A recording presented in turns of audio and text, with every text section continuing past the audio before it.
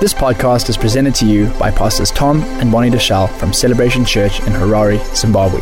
For more information, please visit celebrationmen.org. Oh, turn to your neighbor and say, neighbor, what are you doing for Christmas this year? Oh my gosh, You know, this has been so interesting for me as pastor. As I've been visiting people over these 2 weeks, the questions have been very interesting. I mean, and we have people on both sides of the scale. I mean, we have people like me who are in total shock. I mean, well, not total shock. Pastor Tom and Bonnie have been talking about this for like 3 years.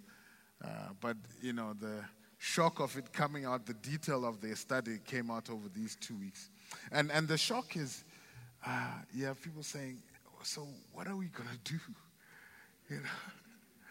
What are we to do? And then, on the other end, there's a joyous crowd. Oh, my gosh. Oh, Pastor just lifted a burden off me. Oh, my God. Oh, the presents, the party, praise the Lord for. I just love Pastor. So we've got people on that end of the scale, and that's not what it's about, really. All Pastor Tom and Bonnie were doing was holding out the truth as they should. And what we are supposed to do is to search this out in Scripture, like the Bereans, and know the truth and own it for ourselves. Some of this is transitional. I wouldn't go to your kids and say, no more Christmas, because Pastor Tom and Bonnie said so. It may be, instructing them and having them understand, what the Bible says and why we're not doing it, and breaking the word down of what we heard into tad-sized bits that they can understand. And this is not getting you off the hook for getting presents. The Bible says it is more blessed to give than it is to receive. Amen. And it doesn't say you give once a year, especially to those you love. That's our lifestyle. We're supposed to be giving anyway.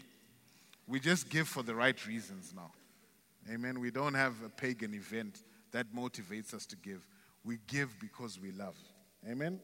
So just getting those things, and I know there are a couple of people that may be disappointed in that. You still have a choice. I'm just holding out the truth like that.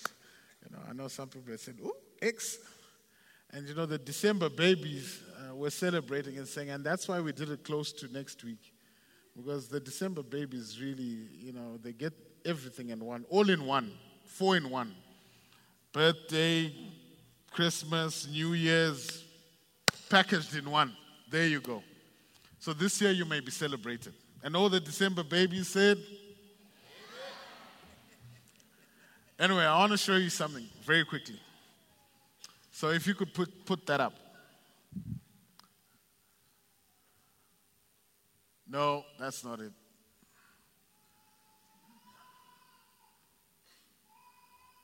That's the one.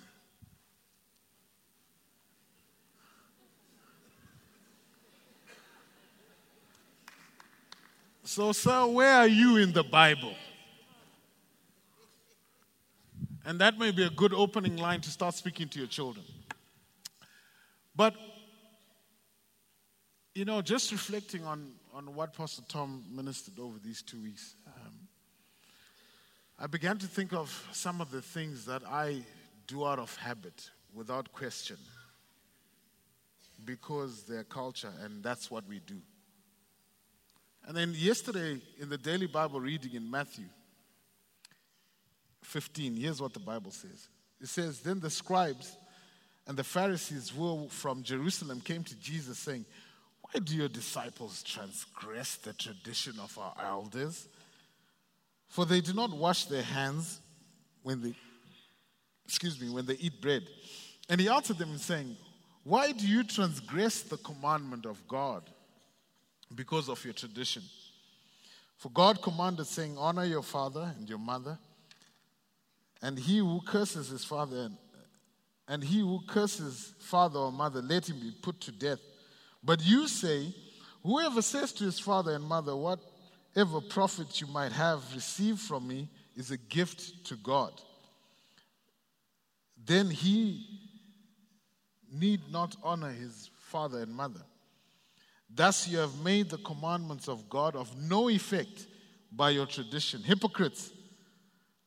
Well did Isaiah prophesy about this, saying, these people draw near to me with their mouths and honor me with their lips, but their heart is far from me, and in vain they worship me, teaching as doctrine the commandments of men.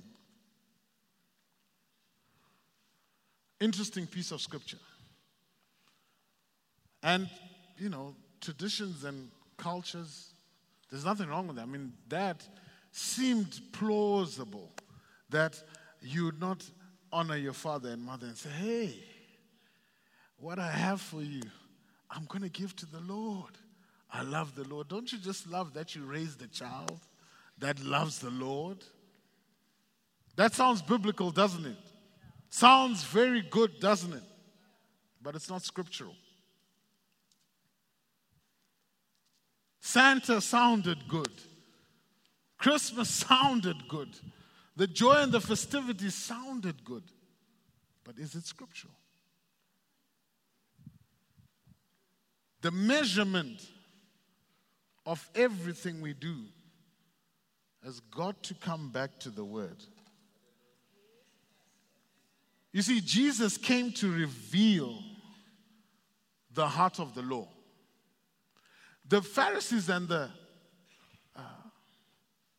elders were looking at the letter of the law, and in it formed cultures and traditions that became burdensome on people. But Jesus came to reveal the Father. He came to reveal the heart of the one who instituted statutes that we should live by. You see, we often confuse Jesus challenging the culture of man with him challenging the law. We often think that Jesus, in statements like these, challenged or did away with the law. And yet that's not true. What Jesus challenged was what man had made tradition, was what man had made culture, which was not scriptural. What man had skewed for their own benefit and termed it scripture and termed it biblical and termed it the law. That's what Jesus challenged. You see, culture, by its definition, is the accepted norms or practices and beliefs which a certain group or society uphold. Culture is developed, but also changes over time. As one is brought up in a culture, the norms of that culture become ingrained in them. They shape the way they think, the way they do things, and these form traditions. These traditions can be strongholds. I want to show you a picture. Can you see that picture? Now, there's someone on the right here that's parked properly within the guidelines. And then the person in the middle parked their own way. For stepping over the guidelines for your parking. And look at what the next person does. They, in turn, park over the guidelines. And the form of parking begins to change. That person is just following what the next person did because it's there. They may have understanding that that is wrong, but because it's convenient and that's the way the one's parked. When the parking guys come and clamp you, can't come and say it's because that person over there parked wrong. You are going to pay a fine. Culture is the same way. You can't say because when you stand before your maker and our maker, You can't say it's because my dad did it and my grandfather did it, and this is the traditions of our elders. That's because, I'm telling you, there'll be a fine. It won't be in US dollars or bond notes. It'll be a lot hotter.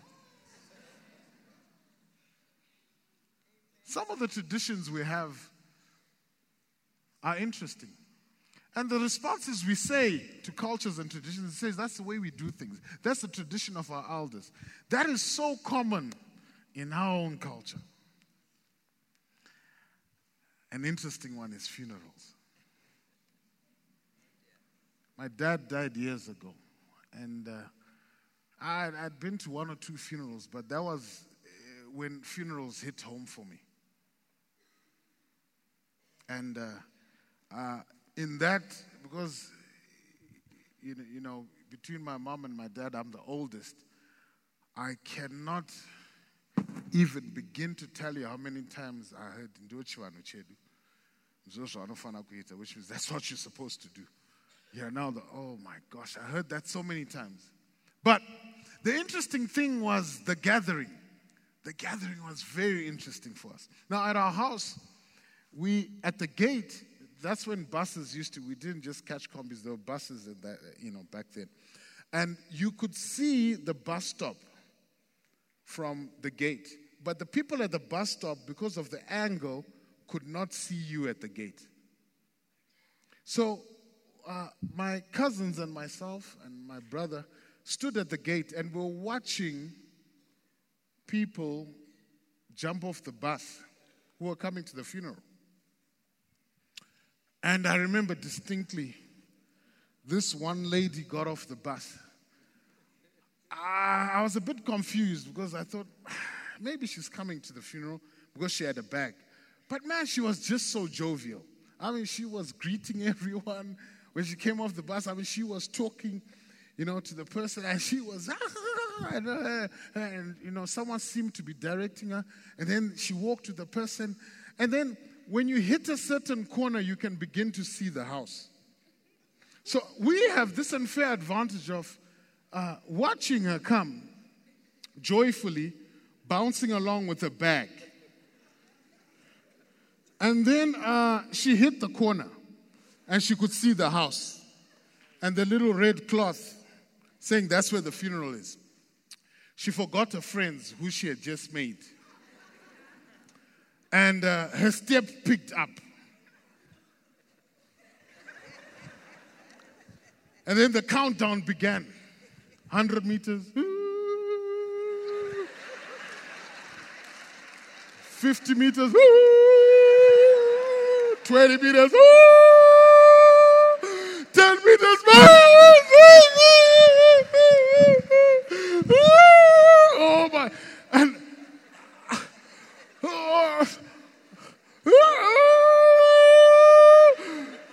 5 meters. Rolling on the floor. And my dad's name was Elliot. And she went, she was screaming. I think there were 4 of us at the gate. Now, maybe it's because my cousin looked like me. I don't think so. Maybe it's because, her sight wasn't good. I wouldn't know. I'm not a judge. But she went and said Tazarurwa to my cousin. And she declared, Wawe guy, you're now alone, your dad is gone. And my cousin said, no, Tazarurwa is this one.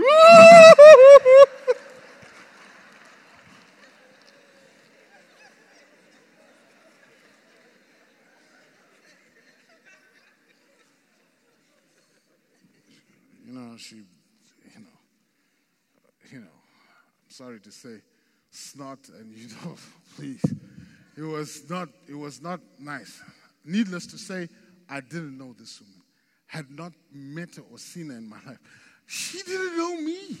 She just knew of my name and my dad's name. My dad had been sick for 3 years. I didn't see her not one day. We didn't get a cent from her to say, hey, here's some help with the medical bills. But boy, was she there to eat the food over 4 days. Boy, was she there in every ceremonial meeting that took place that had to do with the distribution and inheritance thereafter. And when they introduced her to me, they told me she was so-and-so and connected this way. What nonsense. She cried the loudest at the funeral, made the most noise, but she was the emptiest drum in terms of relationship to us. But we fed her for 4 days, 5. Then she stayed over another week. We gave her a bed. Sorry to say, that was my sister's bed, who was mourning at the time, the death of her father, who she actually knew. That woman ate breakfast, lunch, dinner, and in-betweens. And if my cousins are in here, I don't mind you telling her. That's the way I feel. But we say it's our tradition. It's our culture.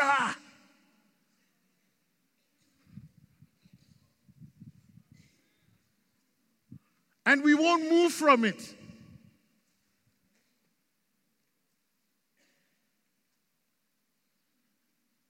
Where is it biblical? Where? Have we ever considered that those kind of gatherings are places of heightened spiritual activity, where the whole clan is gathered? That's when I first heard about a dead body being sungad. What? Where's that biblical? You've gone quiet because you know. And it's a culture, a tradition, a stronghold.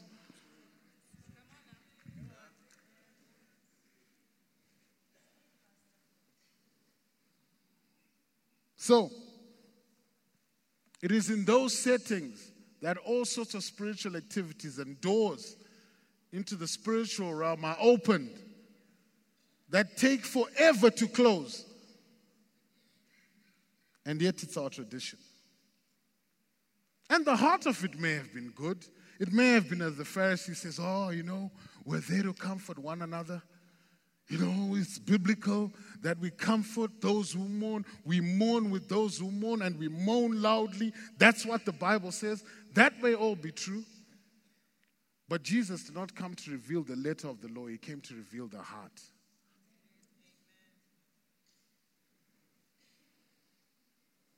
You see, we make the mistake of trying to understand the Word of God in the context of our culture and traditions, instead of trying to understand our culture and traditions in the context of the Word.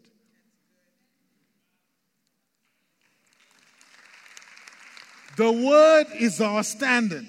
The Word came before culture and tradition. The Word is a basis by which culture and tradition is formed. The Bible says in John 1, in the beginning was the Word, not culture and tradition. So my disposition must be, I must be willing to walk away from culture and tradition when the Word, it counters the Word because the Word was there before culture and tradition.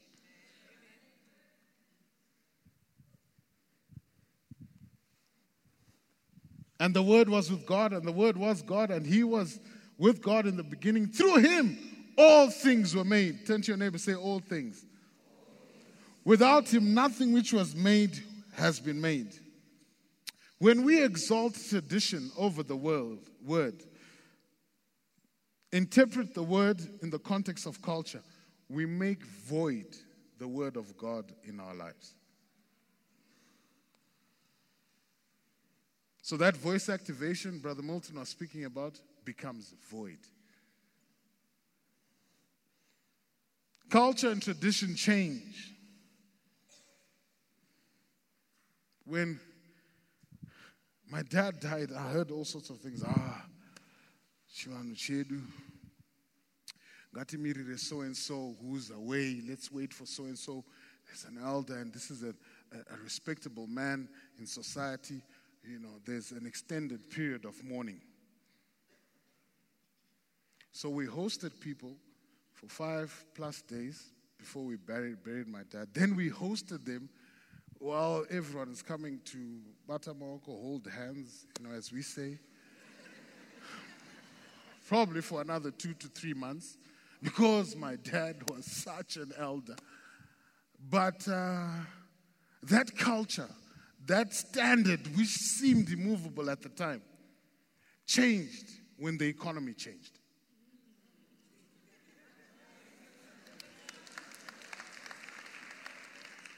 Now we're in a hurry to bury them.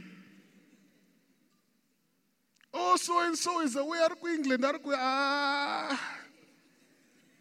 300, 400 people gathered, 4 or 5 days, forget it. They died today, 2 days later they're in. It's going to keep coming this way because we are selfish in nature. And that's how culture and tradition is. If it's not founded on the word of God, it will change by our preferences and choices and feelings and circumstances. But the Bible says God does not change. He is the same yesterday, today, and forevermore. There's a standard that you and I can be based on that is consistent, which is our God. He's not man that he should lie, nor the Son of Man that he should change his mind. So the question is, as Pastor Tom asked, how does God see this? We cannot answer that question without knowing him. We cannot answer that question without knowing his word. Psalms 119 verse 9 says this: how can a young man keep his way pure? It's by taking heed according to the word. With my whole heart, David declared, I have sought you. Oh, let me not wander from your commandments. We keep our way pure by heeding the word of God. Before the whole teaching on Christmas and the traditions of man, Pastor Tom taught us on Shin. And yeah, I did go to the scriptures and look. And if you go to Psalms 119 from verses 161, I think it's to 168, if you could put that up. If you go on the electronic Bible, the heading for that section is sin and shin. That's the heading for that section. Now listen to what that section says. Listen to this. It says, rulers persecute me without cause, but my heart trembles at your word. I rejoice in your promise, like one who finds great spoil. I hate and detest falsehood, but I love your law. 7 times a day I'll praise you for your righteous laws. Great peace have those who love your law, and nothing can make them stumble. Turn to your neighbor, say, nothing can make them stumble. Turn to your other neighbor, say, neighbor, great peace have those who love God's law. He says, I'll wait on your salvation, Lord. I'll follow your commands. I'll obey your statutes. I love them greatly. I obey your precepts and your statutes, for all my ways are known to you. Sin and shin. David talks about his love for the word, his love for the law, his love for God.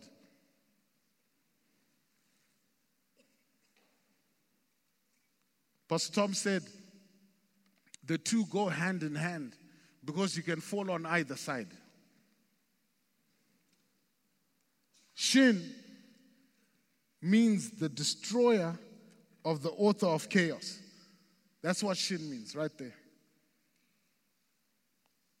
The other side of that is sin. You take the H out of shin and you've got sin. You take him out and you have sin. That's the same H that was put in the name of Abraham and Sarah.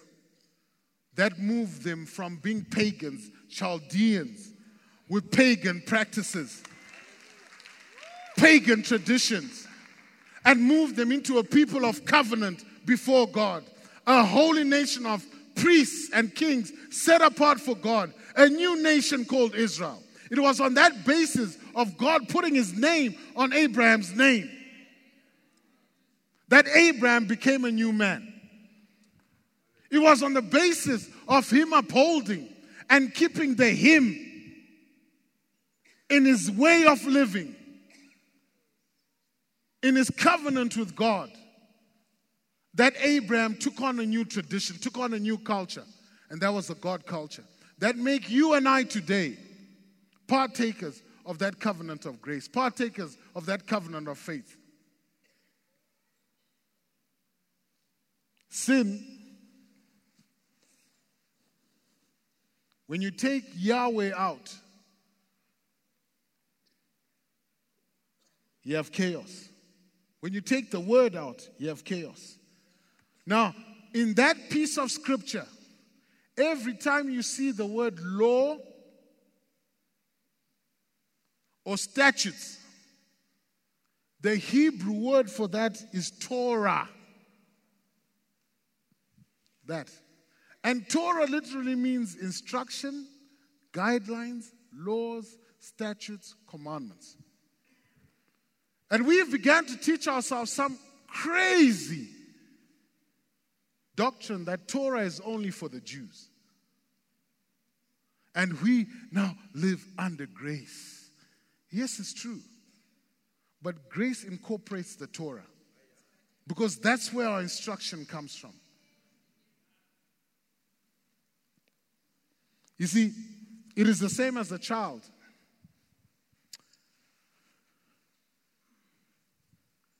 The guidelines, the instructions that a child is given in the home are not to limit them,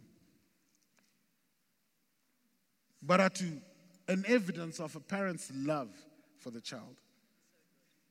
Are guidelines for the child from the perspective of knowledge that I have as a parent of the dangers a child can put themselves in by what they expose themselves to when they don't have the knowledge about what they're exposing themselves to.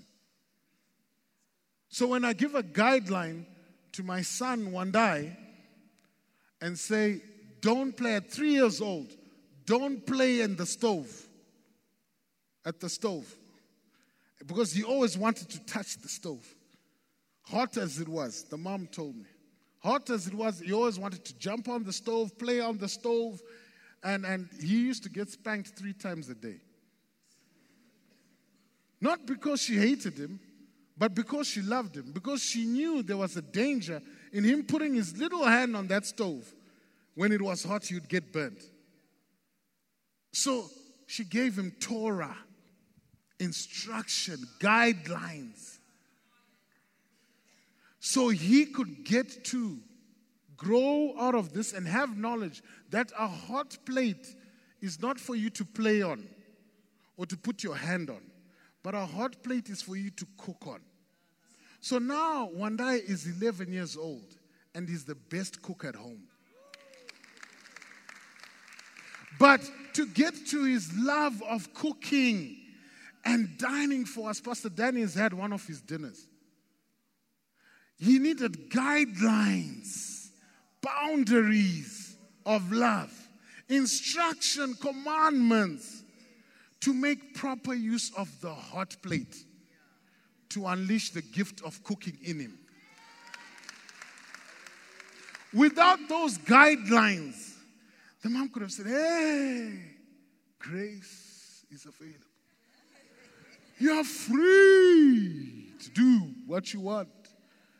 He probably would have burnt that hand that is cooking so well for us today. A failure to stick within the guidelines, observe the law, run with the Torah, run with God's command, run with the boundaries God sabotages our own destiny.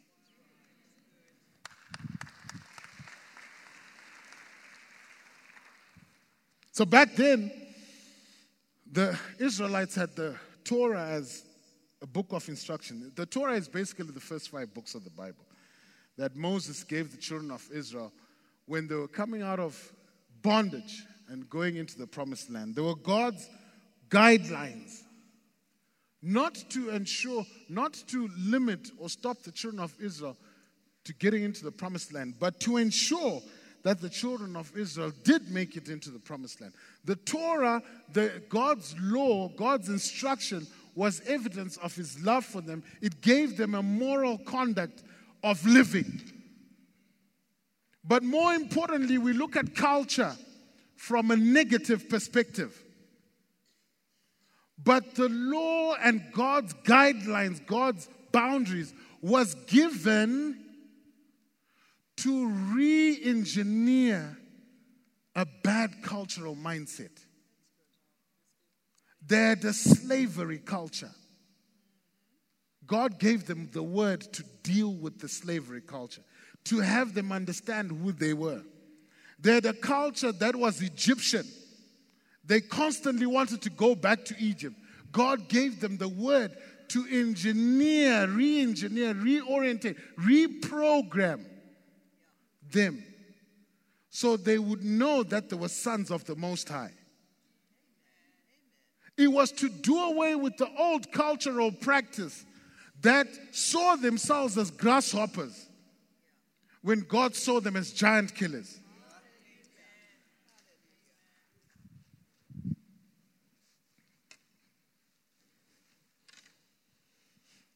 So Jesus himself says this. He says he's the fulfillment of the law and the prophets. Matthew 5 verse 17, he says this. He says, "Do not think that I have come to abolish the law and prophets. I have not come to abolish them, but to fulfill them.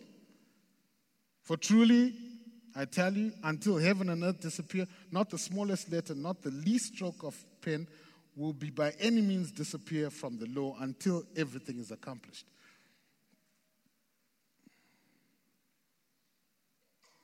Jesus himself says he's the fulfillment of instruction, fulfillment of God's love, fulfillment of God's commandments.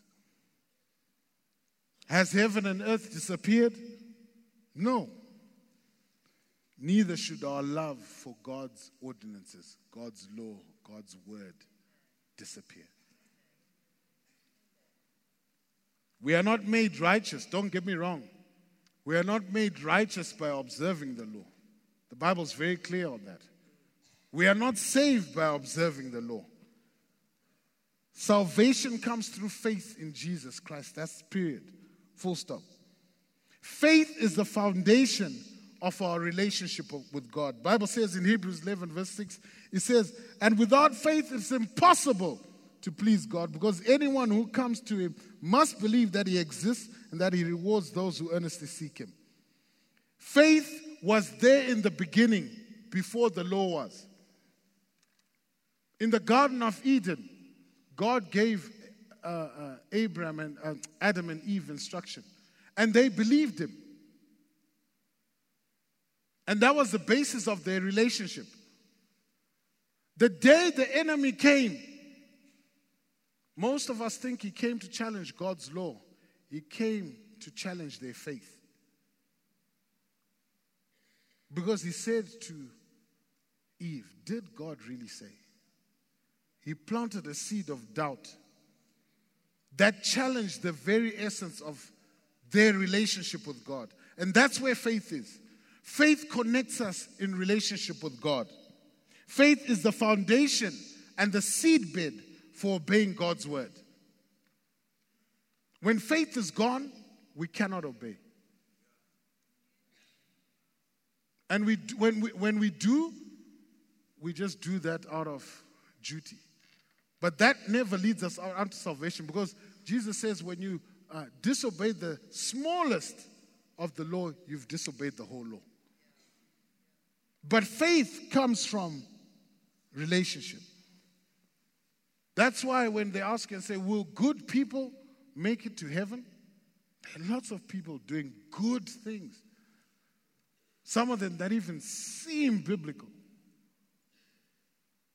But without the seedbed of faith, without the seedbed of relationship with God, it is meaningless. And because eventually it leads man, because of the condition of his heart, into deception. The same deception the Pharisees had and the elders when they felt they were obeying God, when they felt like they were doing God a service by the 638 laws. But they had gone more and more into deception.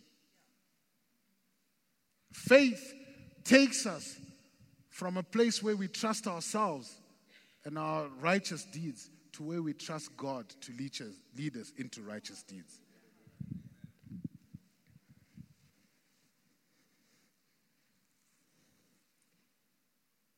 You see, Hebrews 3 verse 14 to 18 says this. It says, we have come to share in Christ, if indeed we hold our original conviction firmly to the very end. As has just been said, today, if you hear the voice, do not harden your hearts as you did in rebellion. Who of you heard, who when they heard, they rebelled? When they all, were they not all Moses led, were they not all those Moses led out of Egypt? And with whom he was angry for 40 years? Was it not those who sinned, whose bodies perished in the wilderness, and to whom God did swear that they'll never enter his rest, if not to those who disobeyed? So we see that they were not able to enter because of their disbelief. Their disbelief, their unbelief, their lack of faith caused them not to enter the promised land. It was not their disobedience of the law. It was their lack of faith in the one who instituted the law.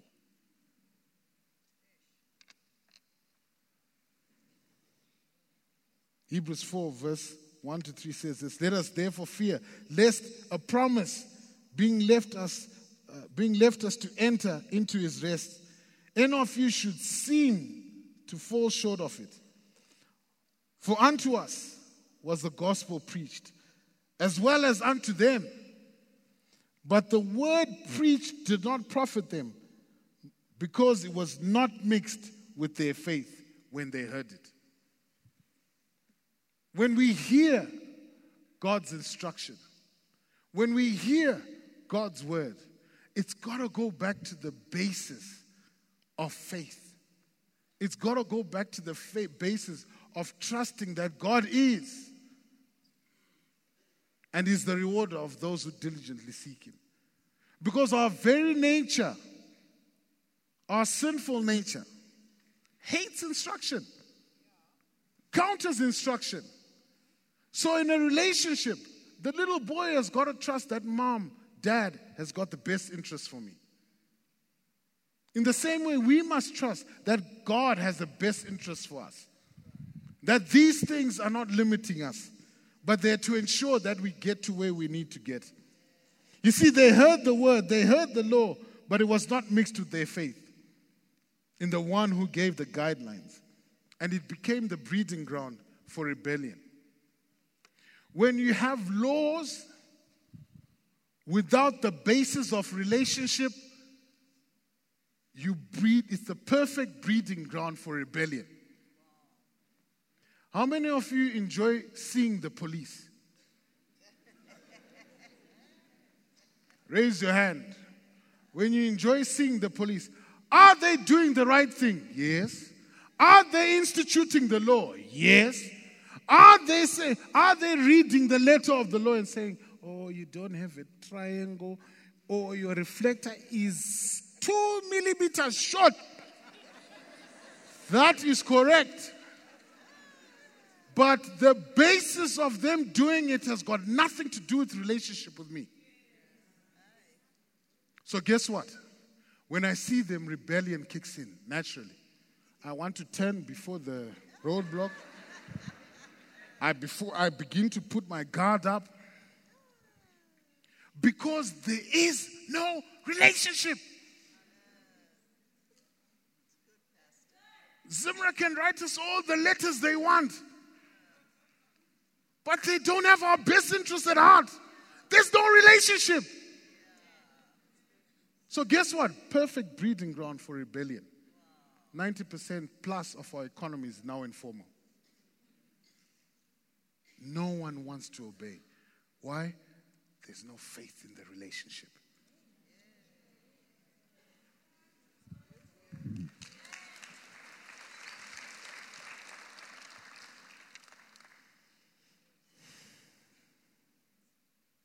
Faith anchored in love is the basis for relationship.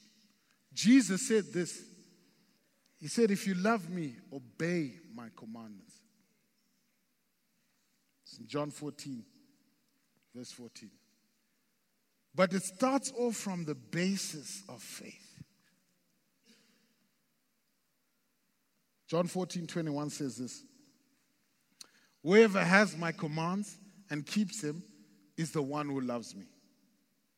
The one who loves me will be loved by my Father, and I too will love them and show myself to them.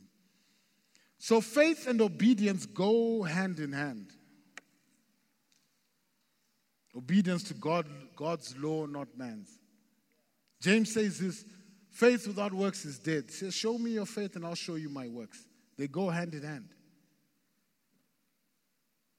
Obedience is the certain result and proof of our faith in God. The word is the seed. Faith in God or faith in God's word is the root. Obedience to his laws and statutes is the fruit. Christ is our example in this. His love for his Father was evidenced by his love for his Father's word and his reverent obedience to his Father, even unto death. In the same way, we have faith in God's word. If the seed of the word is truly in us,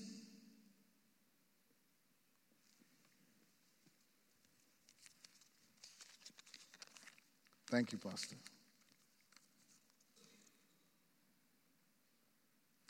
If the seed of the word is truly in us, it will only produce that which was produced in Christ. That is obedience to his Father's word. That's why David, long before Christ, said he loved God's word. That's why David, long before Christ, says he loved God's law. Because he understood that faith in God, faith in his Lord, was evidenced by his actions and his behavior. That was towards obeying God and obeying his word.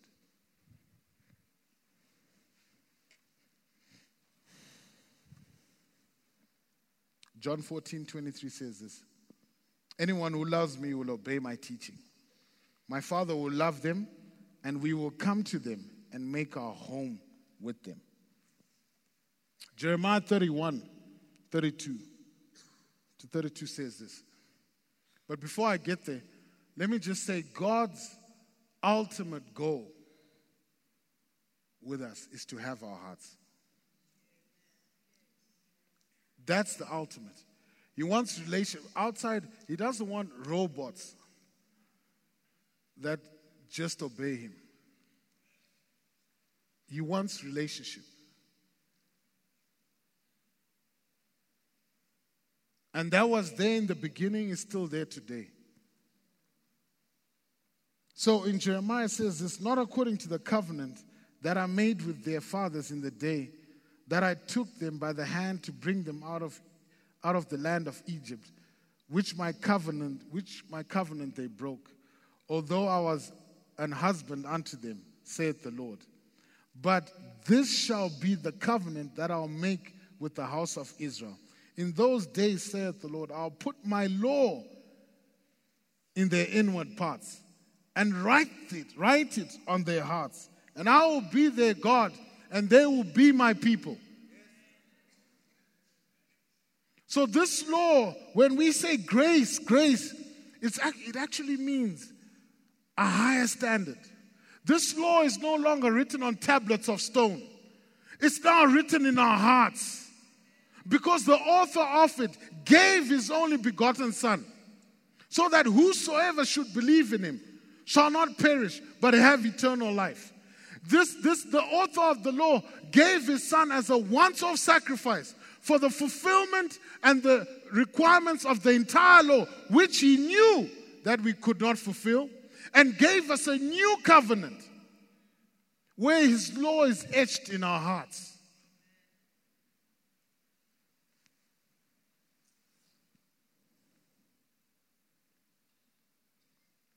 Therefore, we have a greater requirement to obey. And I've made these mistakes. I've excused sin and I've excused not obeying God by saying, oh man, we're under grace. Thank God we're under grace. Thank God we're not under the days when God smote people. Have you guys heard that? Is that the way God sees it? This dispensation, this covenant, the way God sees it is he says, I gave my only begotten Son for you. He was nailed to a cross for you. I've not only given him, but I've come to live in you. I've etched myself in your heart. The requirement is greater upon us, not much less. Because now he's not in a tent somewhere where we go and visit him 3 times a year. Now he lives in our hearts and is with us every single day. Therefore, now more than ever, we are to be lovers of his instruction, lovers of his word, lovers of his commandments, lovers of his Torah. Not because we can fulfill them in our own, but because we believe in the one who did fulfill them, Jesus Christ. And he that liveth in us now causes us to want to obey our Creator. It's not in our own strength that we do this. It's not by might nor by power, but it's by the Spirit that you and I have in us that we do this. You see, we don't just bust boundaries he has set and use grace as a cop-out and still insist we love God. The responsibility to obey is weighty on us because he's etched his law. He's etched his word in our hearts. How then does God see this is the question that Pastor Tom asked. How does he see this? You see, that's the picture of the celebration center. Can you see how organized the cars are? Can you see how organized the parking is? Does that picture look nice to you? Does it look peace and orderly? Does it make you settle down? That's because there are guidelines. Go back. That's because you cannot see them. You cannot see them. But in the heart of the celebration center are guidelines for each car to park. And as each car goes into that guideline, it forms a beautiful picture of order that David wrote about. He says, your law brings peace and order to my life.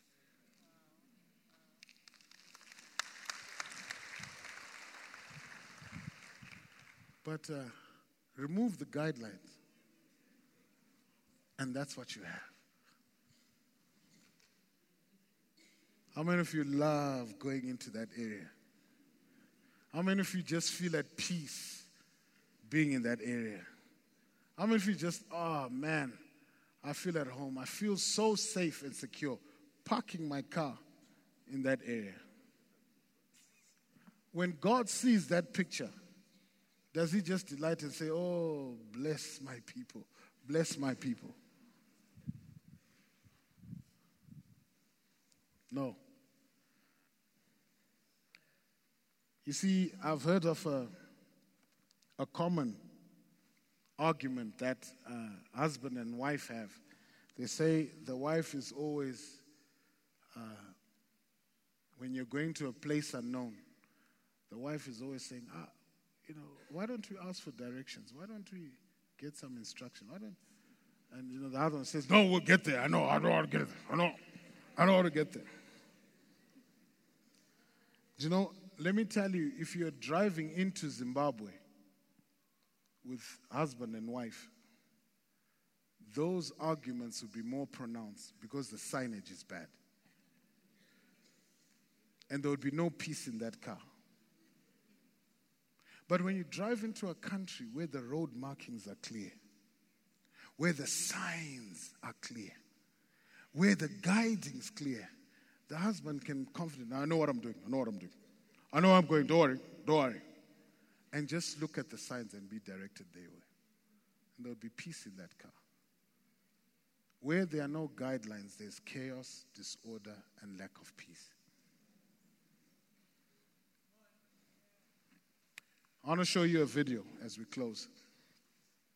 So if you can. But before we show that video, how many of you would be confident going to the doctor and getting medication without instruction?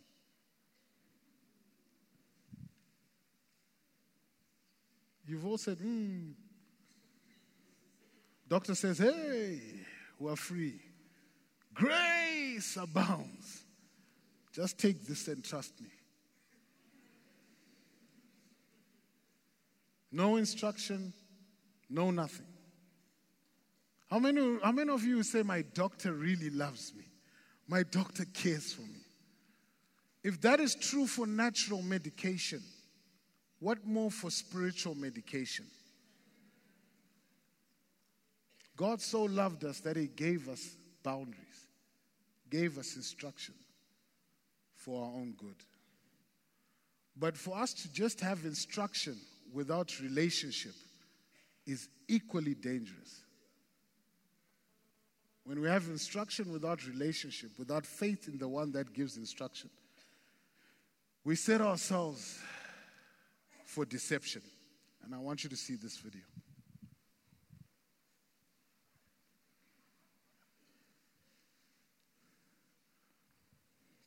Hi, Maria. Hey, Maria.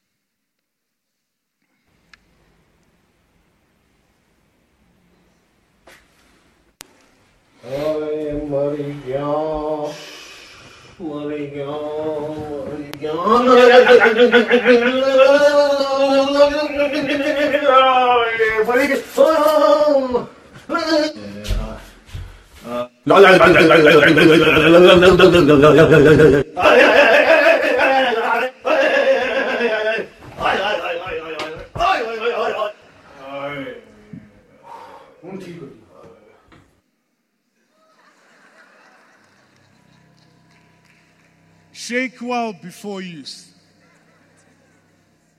Don't you just wish you had a doctor he was in relationship with, who you could ask what the instructions mean? God so loved us that he did give us a helper. And that's the Holy Spirit, to guide us into all truth, so that we may know and understand his instruction, that we may be lovers of his instruction. But it all starts with faith in him. It all starts with a relationship in him. Yes, we're coming into a season where we celebrate Christmas. But the reason is not festivity. The reason is Jesus Christ. And when we have a relationship with Jesus Christ, he puts his spirit in our hearts, etches God's law in our hearts. And that leads us to all truth. Thanks for listening. For more teachings and videos, visit celebrationmen.org.